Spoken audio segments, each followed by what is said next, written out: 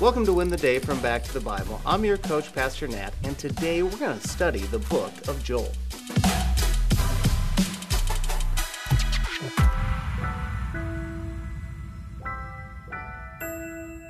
Have you ever made a promise that you couldn't keep? Have you ever made a promise you never intended to keep? If so, you're not alone. Many people break promises unintentionally and intentionally, but not God. Every promise God has made is fulfilled, being fulfilled, or will be fulfilled. This is why you should read the book of Joel. The book of Joel was written by the prophet Joel. Joel was writing to the Jews of Judah. He wrote this book around 835 BC. The book is all about the day of the Lord. This is communicated by looking at the recent past and the distant future. Joel will use a recent tragedy in the nation to teach Jews a prophetic lesson.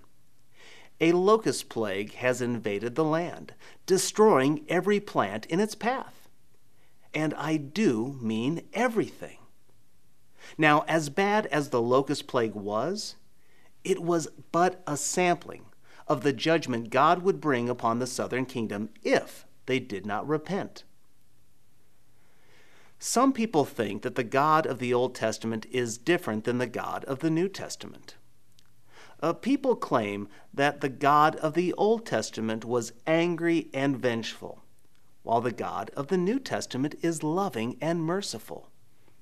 But if we look at the Bible objectively, we see God as overly patient with his people. You see, God is a loving Father. Because he is loving, he will bring discipline, but not until many opportunities for repentance are offered.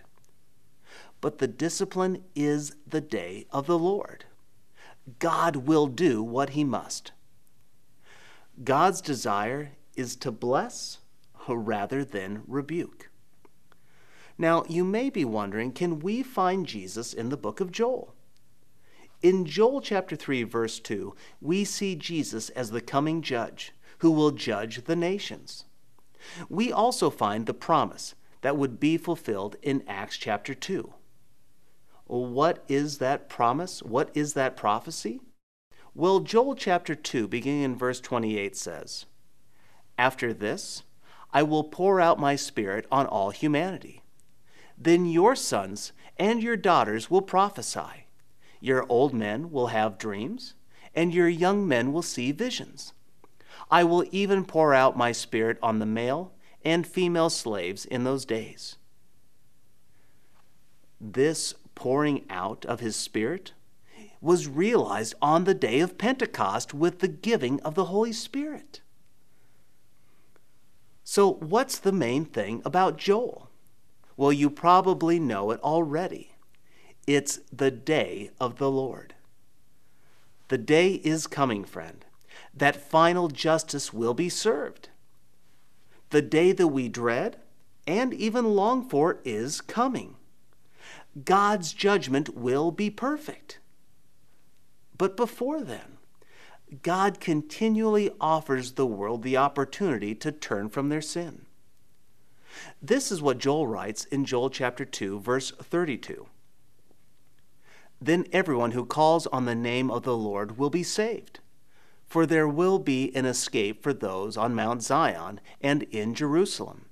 As the Lord promised, among the survivors the Lord calls."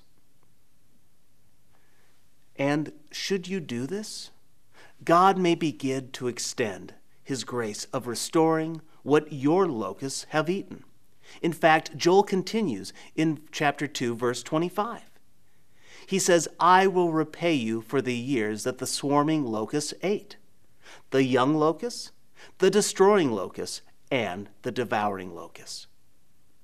That is good news, friend. So here's my challenge for you today.